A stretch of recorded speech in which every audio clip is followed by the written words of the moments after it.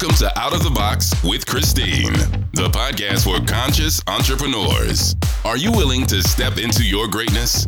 Are you ready to shine? Well, get ready, Truth Seeker. You're in for an amazing ride.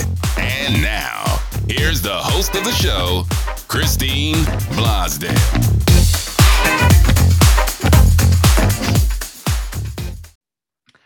Oh, welcome back, everybody, to Out of the Box with Christine, the podcast for conscious entrepreneurs. And we have such an amazing show. Just buckle your seatbelts, okay? Because today we have this incredible woman joining me today, Annie P. Ruggles. Annie is, wow. First of all, you're going to be very grateful that you stumbled across this episode and you're going to share it with all your friends and family because she is the founder and dean of the Non-Sleazy Sales Academy, which like I said before, this is such a brilliant branding strategy. The Non-Sleazy Sales Academy, where she has guided hundreds of people towards making deeper connections, lasting impressions, and friendlier, more lucrative transactions and conversations. So if you're a coach, consultant, if you've got a product, if you're someone who is in business and you hate sales, or when you think about talking to people about your beautiful services that you have, you get like all clammy and icky and you feel disgusting. Well, you're at the right place at the right time. Annie P. Ruggles, welcome to Out of the Box with Christine. Oh my goodness, that intro was so good. I'm like basking in my own meanness. Like, I don't think I was a narcissist before, but I am now. Whew! Hi, everybody. I'm Annie P. Ruggles, and I am so delighted to be here. Thank you so much for having me. Thank you for joining us. And we want to, of course, we want to let people know where you hail from, the great city of Chicago. Yes. And your family's been there for quite some time? So I've been here for half of my life. I spent the first 18 years of my life in Missouri and the second 18 years of my life in Illinois. So I am a Midwestern farm girl through and through, but I've split half of my life in the like rural suburbness and half of my life in the lovely, gorgeous big city of Chicago. And also a bit of a musical theater background as well, right? Yes. Yeah. I moved out of Missouri. I ran away to theater school and I stayed here. But yeah, my very formal background for people who are thinking, should this person be teaching me marketing or sales? Are they qualified? Well, take this as the answer, as it is the truth. I have a musical theater's bachelor's degree. Oh, since we're talking musical theater, in high school, I was in Grease. And my favorite one was Pippin. Did you ever do Pippin? So Pippin and I have a complicated relationship. I'm of the Pippin. Oh my God, I just said the Pippin. I just said I'm of the Pippin. Whoo! I am of the opinion that Pippin should just jump into the sun. Like, if it's that important to him, then just go, boo. Like, live your truth. Jump into the sun if you want. Like, you know, it's what you were supposed to do and you don't necessarily want to, but it seems like part of you really wants to. So, like, don't stay around for a woman, Pippin. Like, gross. You don't need a partner. Jump into the sun. Like, it's fine. So, other than that. Yeah. The music is great. It gave us Ben Vereen in a really huge way, which is incredible.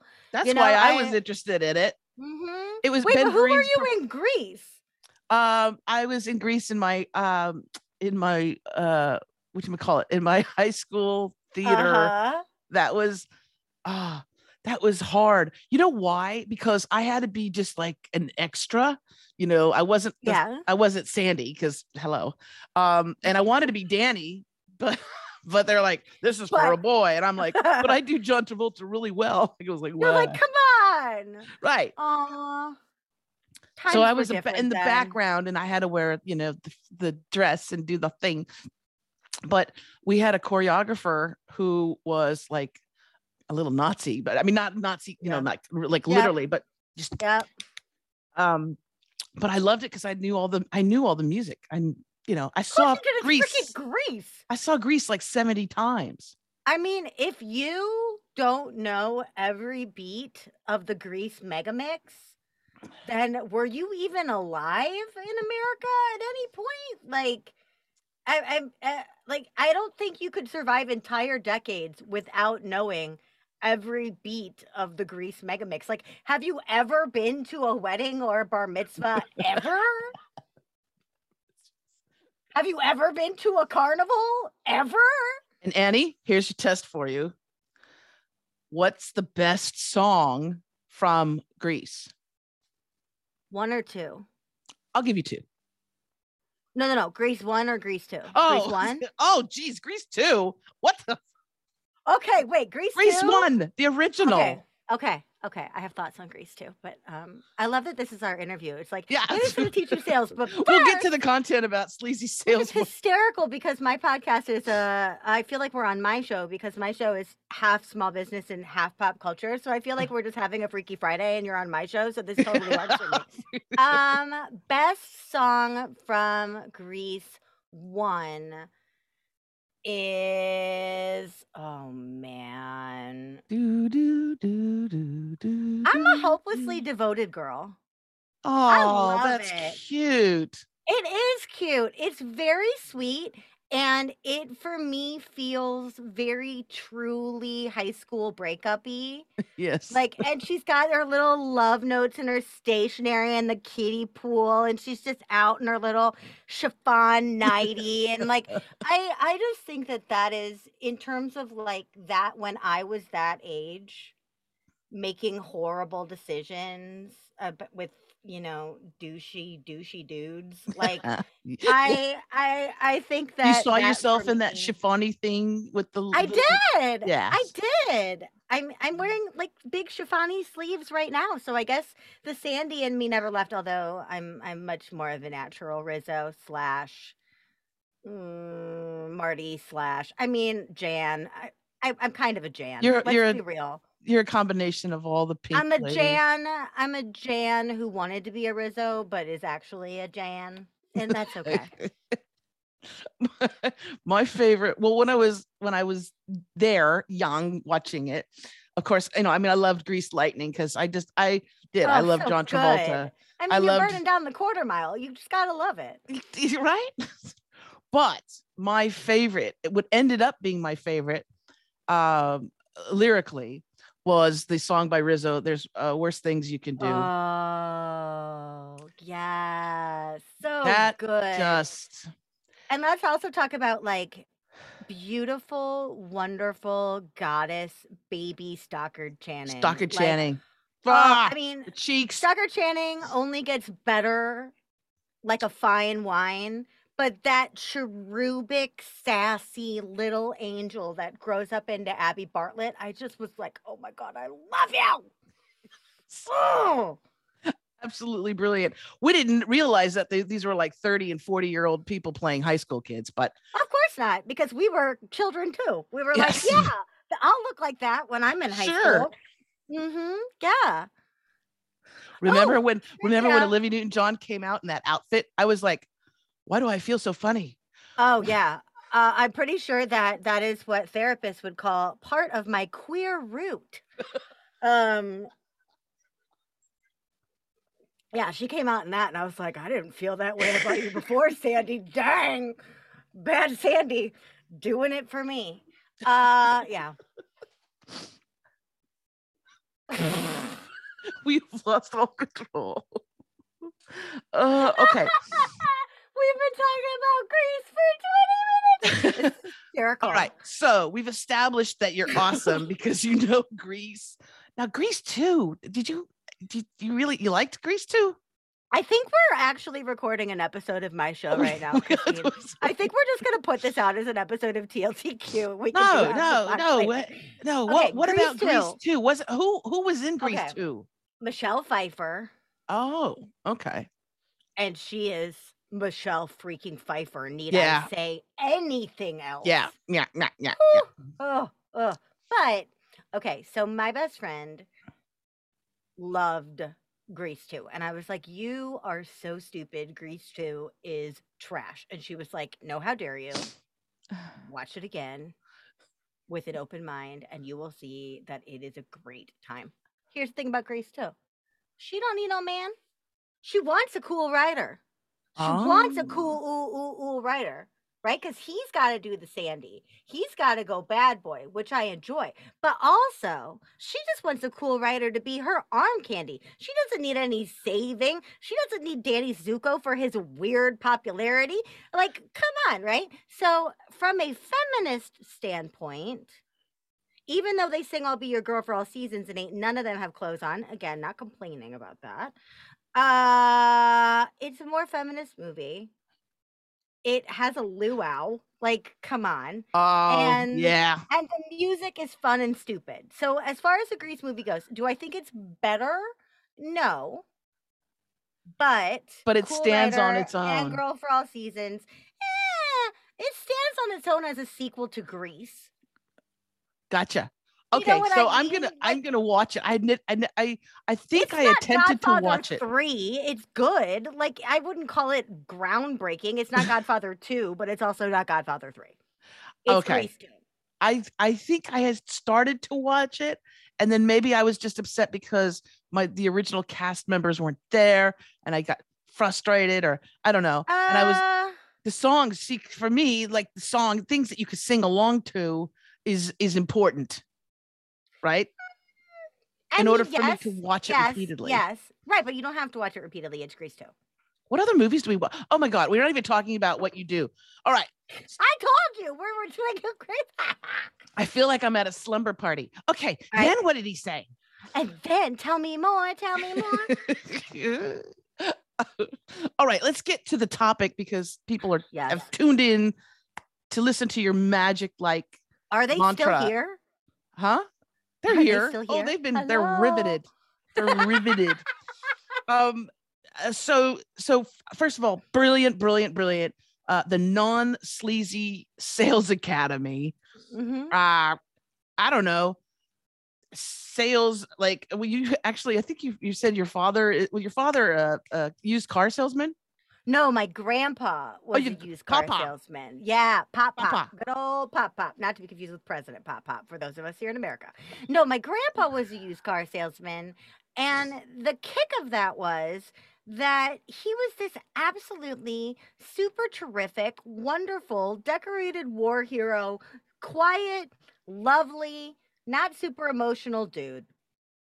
And he was a used car salesman. And so what I didn't understand growing up was the stigmatization of that, because the only used car salesman I knew was freaking wonderful, up until the point where people came to his funeral that he sold a car to like 30, 40 years before that. And were like, he was such a great guy. He sold me a car. He sold my daughter a car. He sold my next door neighbor a car. Like, this literally happened. So I never really understood the stigma of that, but I certainly understood and felt deeply the stigma against just general selling in my life. And I felt it so deeply that I almost ran myself out of business more times than I can count, because I just was like, you know what? I'm never going to do that. I'm going to sell without selling. I'm never going to sell. I'm just going to give and give and give. And then people can give me what they want. And I could do like pay what you can. And then I could do everything on sliding scale. And then, maybe I'll put something out and I'll put a buy button on it. And then if somebody clicks it, cool. But if somebody else doesn't click it, then fine, because I'm just so grateful to be here and da-da-da-da-da. And then I would be working 70 hours a week and unable to pay my rent. So, I think that's why it's so important that I always want to point out that we're going to talk about sales avoidance today. And I'm not judging anyone who feels like sales is beneath them or not for them. I was you. In some ways, I still am you. But what needs to change is your definition of what sales is and what sleaze is, because I think you have a substitution in play that you might not realize. Absolutely. And so many of us walking around, again, we could consciously say, of course, Annie, of course, Christine, of course, I want to be successful. Of course, I want to grow my business. I want to grow my coaching business. I want to grow my consulting, services. Mm-hmm. I want new clients. I want that exciting. I love being, a business owner. but subconsciously, what's happening many times is that those arguments that you heard when you were a little kid over the checkbook, right? Yep. You spent how much money? What? When your parents were doing the taxes and they had the shoe boxes with the receipts and they're right. And so our relationship with money, first of all, from a very young age can be skewed, and that carries with us. So the idea of, I mean, for me, my little thing was I hated asking for my allowance. I hated it because my dad was like, it was so stressful for me. It was easier for me to like sneak in and like take some change out of his pants, just to buy something. He won't miss this. It's just a coin. It's a coin. But I hated, it was, eventually I grew up and I did that for a living. I was on the air asking people for donations for a radio station. I was a multi-million-dollar fundraiser. I mean, I wasn't making multi-millions. I was raising multi-millions. Right. But that just that core thing of asking for something, even if I did my chores, right? That was so hard. And that was a really difficult thing to get over. What about you and your clients, the people that you work with? What are some of the common hangups that we have around asking to be paid for our beautiful gifts? You brought up a huge form of what I call sales baggage, which is just straight up money baggage, right? There's a reason why there's 9 billion money coaches in the world, and they're all doing quite well, is that a lot of us, as you said, have a really weird, complex relationship with money, largely familially based, right? Even if you had a great experience with money growing up, maybe something happened, but maybe your relationship with money is fine. Like, my relationship with money is good. If I could Demi Moore indecent proposal roll around in money, I would. Like, shower me in that thing. Put me in that game that they play on Golden Girls where you're in a booth and they like shoot money at you. Like, that sounds like the greatest day of my life. I love me some money. However, what I didn't love was the idea or the feeling of taking money away from others. Right? So it wasn't even necessarily for me about receiving money or how money will inherently change me or anything like that. But you brought up this great example of like little kids hearing their parents going, I can't believe you spent money on a blah, blah, blah. I don't want to be the person that some little kid is out there going, I can't believe you're spending $100 a month on a sales program. I don't want to be that. Ew. Therefore, I can't sell. No.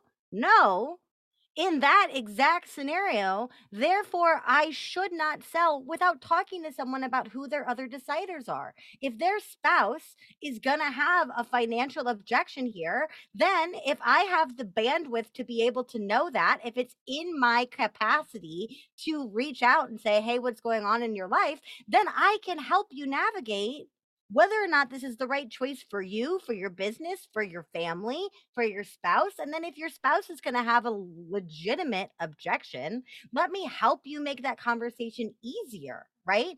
It's laziness and well-intentioned laziness to say, I don't ever want to be part of that conversation or the cause for that conversation, so I'm not going to sell. Because when I don't sell to that person, they're going to go out and find someone who cares about them less than I do and have the exact same conversation about someone who cares less than me. No, that's not going to help. Instead, why don't I go the extra mile and make sure they're able to communicate why this is a good investment for them? If I've done that, I not only make selling easier, I make evangelizing the sale to their people easier, right? But we don't think about it that way because we're like, ew, sales, I'm going to cause fights.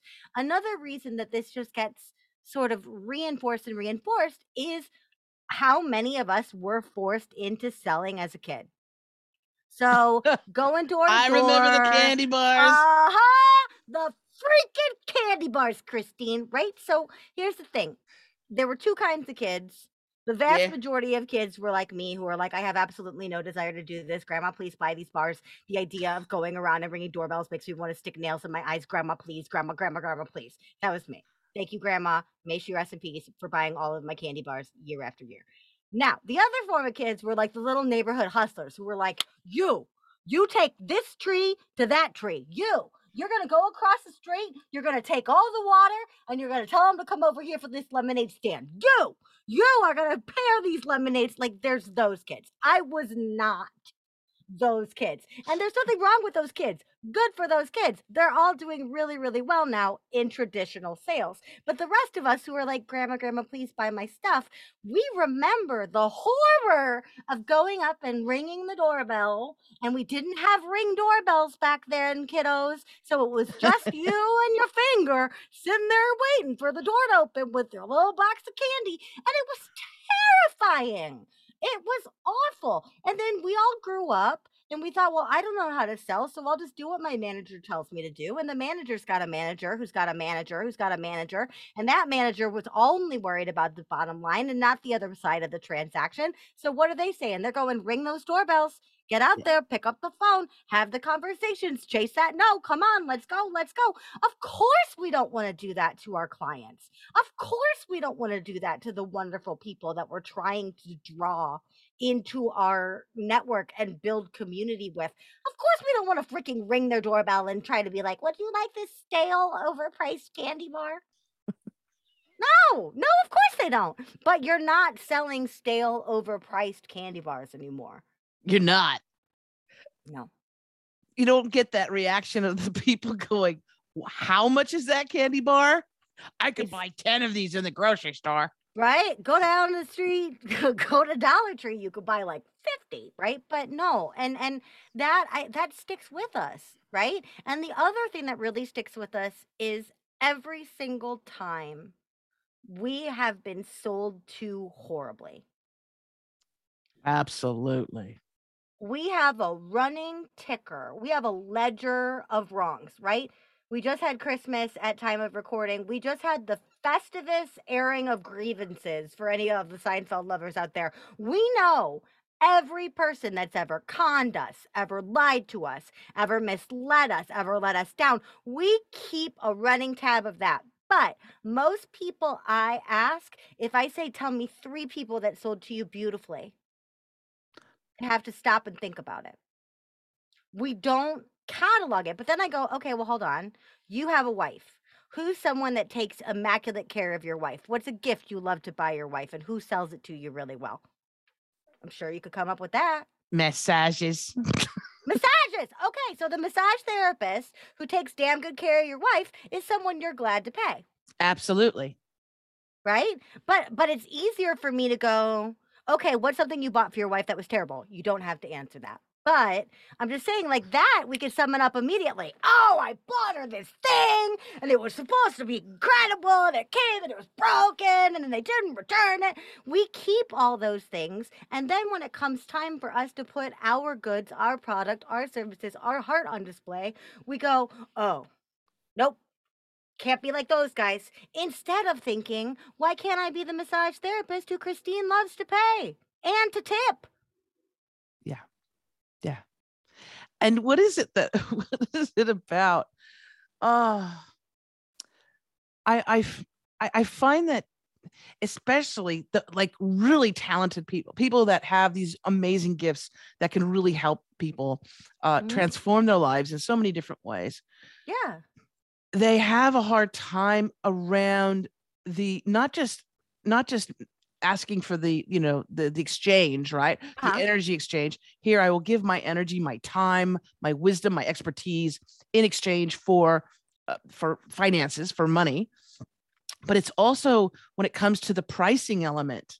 Oh boy. Because and this is something that I've even gotten, people go, how to do this project, blah blah blah blah, can you give us a quote? And I'll give them a quote and I'll say, well, this is my hourly. And they'll go, oh, wow. Okay. Well, that means if you're working on all this. And I said, no. I said, just realize also that hourly is based on all my experience, knowing what to do and what not to do. But also I work concentrated. So I'm not somebody who's also going to milk the, milk the time thing on this and go, oh yeah, it took me 10 hours to post a YouTube video. Oh, Come on. goodness. Right? God. But it's that pricing element. So people feel, because in the industry that I'm in, that $250 an hour charge, more and more people are going towards, well, $30 an hour, $20 an hour. And I'm like, what the fuck? What are you talking about? People that are coming into the industry themselves are also asking for less and less just to get the job, right? Just to get the client. Can we talk about pricing, please? At some point under the bargain basement, you run into the sewer, y'all. There's only so low you can go. Eventually, you're gonna be negative, right? And so here's the thing. Somebody out there in your industry, in your lane, right this minute, is killing it, making tons of money, charging way more than you. And somebody in that exact same lane right now is killing it, charging way less than you. It's because they know what their people need from them, and they're meeting them where those people are. They're also doing a good job of explaining to those people why allocating that amount of funds is a good thing. So first off, here we go, darlings. Price ain't nothing but a number. And this happens all the time, especially when people have problems that they solve that they no longer have. Perfect example. My membership is $100 a month in your choice of currency for a lot of different currencies, right? Why do I do that? To make it easy so people can remember it. Fine, whatever. I would not pay $100 a month to be coached by myself because I have my brain and know everything in it already. Therefore, needing Annie P. Ruggles' brain in my brand is not a problem that I have. Now, would I spend that same $100 a month on a different strategist? In a freaking heartbeat. If they were solving a problem that I had, I would shell that over. I've shelled over 10 times that to be in some people's circles to get their advisement because they're solving problems I have. Going back to the massage therapy example from before, if I work in a beautiful spa, I'm probably not the only massage therapist. They probably have a staff of maybe 2, maybe 3. I probably have some good exchange hustle going with the other massage therapists in that spa. Therefore, would I pay $400 for a hot stone hour from myself? No. I would just get my coworker to do it. But does that mean that they're going to go to the spa and go, could we charge less for my time, please? I don't think this is really right. No, to your point before, you are not paying just for that time. You are paying for the experience and you are paying for the expertise of the person delivering it to you. That is really hard to quantify.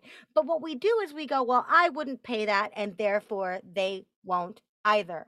If you work in a restaurant and your meals are free, you would not pay $29 for the salmon special. It's free for you. But for everyone else, it needs to have a price. So there's a little rant on pricing. Remember, your brain and your wallet should not be in that conversation. Take a look at your competitors, see what they're charging, and take a look at the other currencies as well. See how much energy you're asking for. See how much time you're asking for. Get an idea of what the people that you have can spare to solve that problem. That's how you're going to align your pricing. But don't base it on you, because at the end of the day, what they can pay and what you can pay are not the same. Oh my goodness, yes.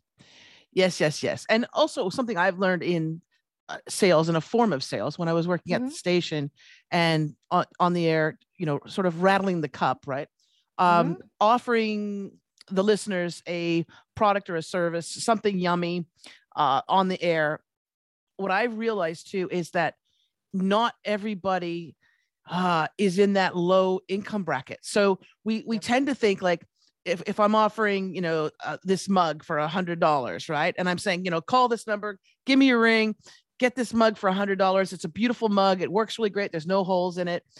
But when you ask people to give what they can, right? Yes, this mug is $100, but if you have $1,000, if life has been really good to you and you love the programming that we do, you love the services that I offer, if you can afford the $1,000 right now is a great time to do that because blah, blah, blah, blah, all that great stuff, right? And when you start asking for more, you'd be surprised at how many people give you more. Yes. Don't Because ask, don't get. If you assume, you're not going to get anything. yes. And we lowball ourselves. We super save ourselves. We discount ourselves so much. I have a question too, because this is for my for the people that are listening and watching on YouTube that have service-based businesses and things like that. Do you, as a non-sleazy sales guru that you are, do you suggest that people leave the pricing off of their website, or like if for more information, contact me, Put your or price on put your it out there? website. Please put your pricing on your website. Okay, do tell why do you say that? Well, and then you also said the D word, discounting. Okay, so here's the thing. In most scenarios, I am very much team put your pricing on your website. Why? Number one, the buyer wants to feel empowered while they're making the decision. If you make them dig, they start to wonder what you're up to. Number two, disqualifications are not a bad thing. If what you're selling is high ticket or any form of an investment, people knowing that they need to save up for it is not a bad thing. And it's easier for them to learn that on their own than have the idea of working with you dangled and then having them not be able to afford it. Right? Like my favorite thing in the entire world right now is my Remarkable tablet. I just got it. I'm obsessed with it, but it's not throwing around money for me. It's a business expense, but I knew if I squirrel away some of my consulting money, then as my end of year treat to myself, I can Black Friday me a Remarkable tablet when it's on sale, right? I had to plan ahead for that. Now imagine if I had thought I could afford a Remarkable tablet, then I go and I put all the bells and whistles in the cart and it's $500 more expensive. And now I'm going to get cart abandonment emails on something that I can't afford. Ouch. Or I'm on a discovery call bearing my soul to someone and they go, oh my gosh, yes, I would love to solve this problem with you. Only I can fix this for you and with you.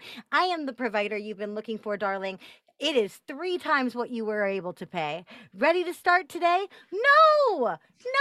Disqualification up front is not bad. It just tells the person, if you've convinced them that you are the golden standard and worth waiting for, then let them meet you through saving. Also, accessible pricing is a thing. You could offer payment plans. You can offer a limited amount of pay, which you can based on a suggested donation point where you're not taking less than that, right? Where you're saying, hey, the suggested price is this, but I'll take down to here and looking at that bar of resentment, right? It all comes to the very first thing you said on this interview. This is about consciousness. This is about intention.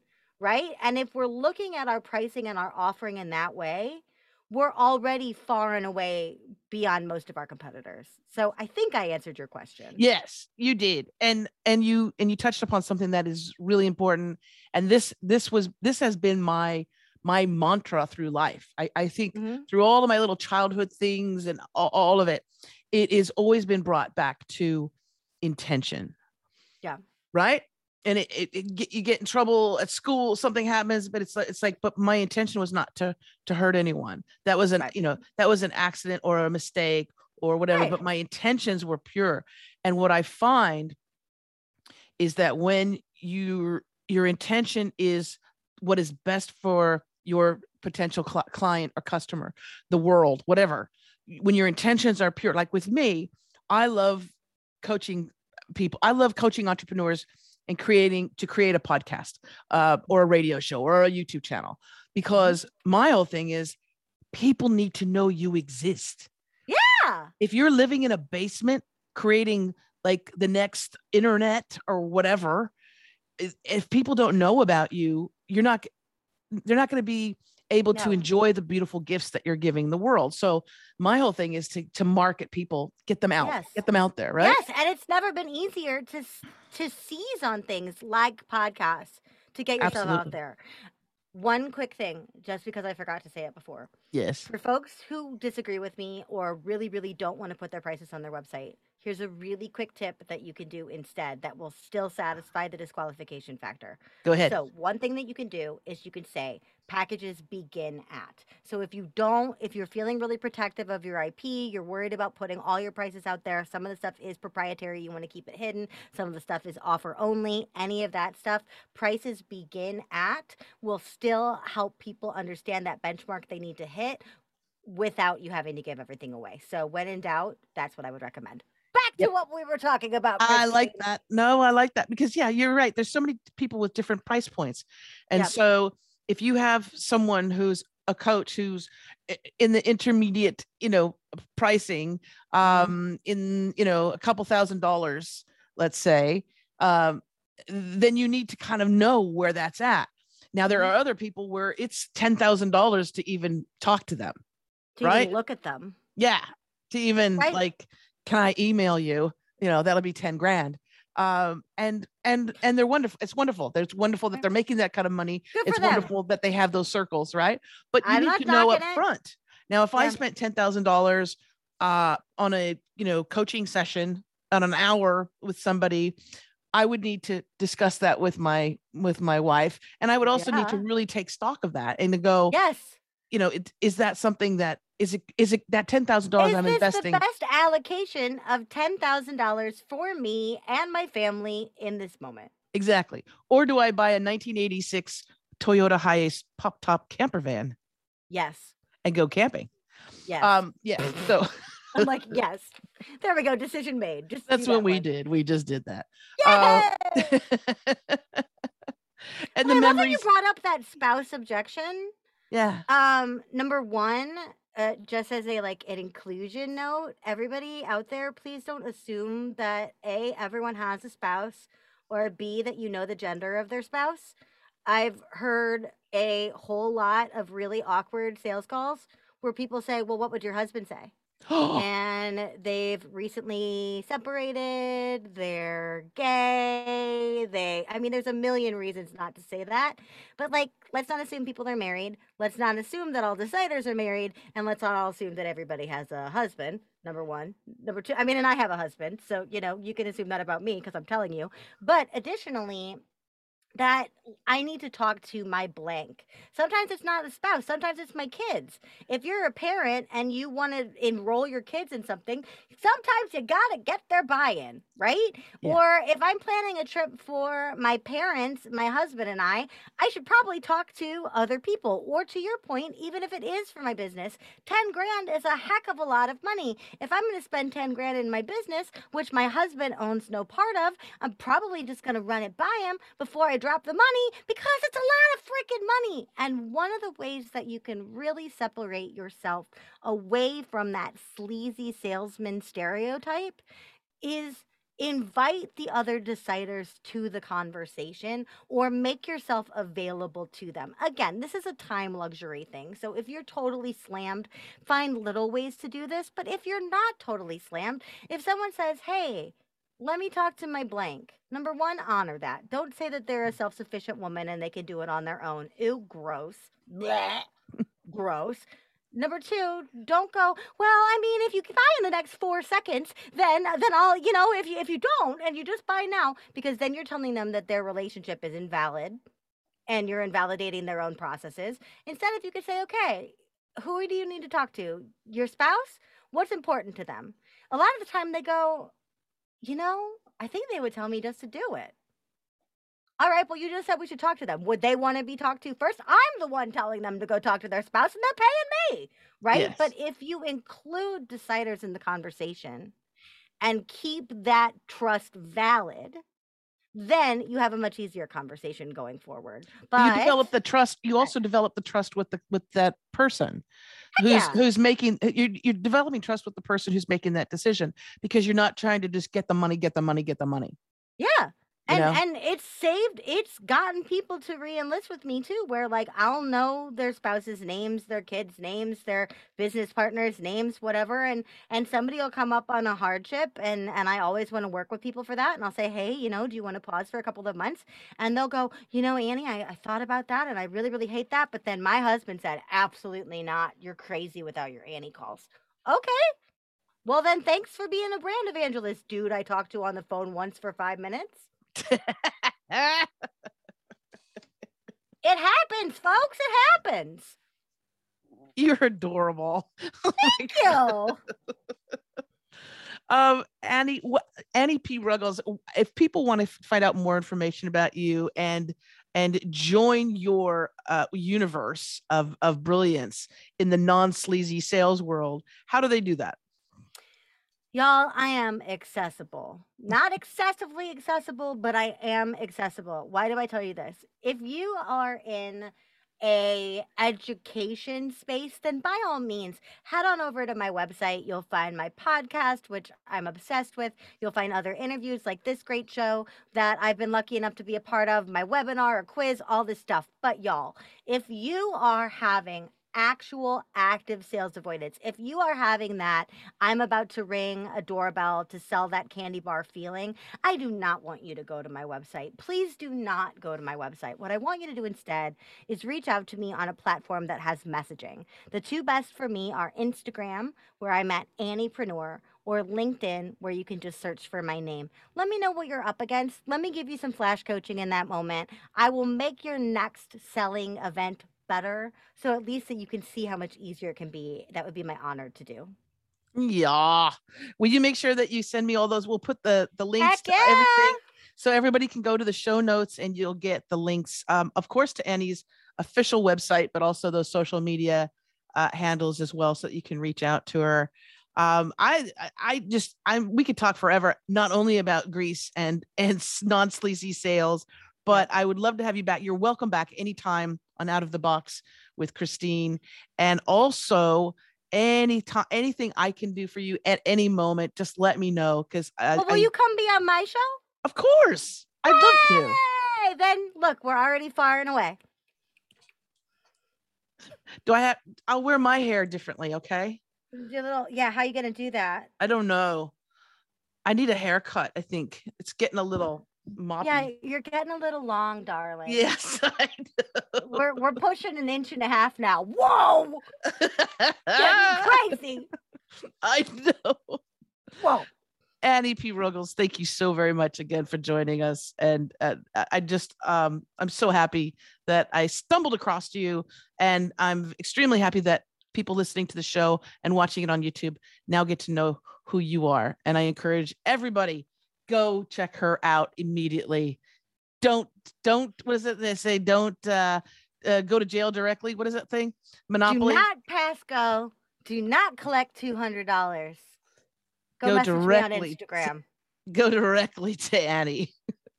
Thank you. If you message me on Instagram, I mean, I'm already married, but go message somebody else because you might get married. Exactly. There you go. That's what happened to me. Yeah. Oh, that was in the pre-chat. Now they're royally confused. I know. My wife found me on Instagram, so we were having pre-recorded chat. Now everybody knows. Okay, well now I just Mm-hmm. How did your husband find you, or did you find him? Okay, Cupid. Oh, internet. What? All right. Thank you, internet, for blessing us with our spouses.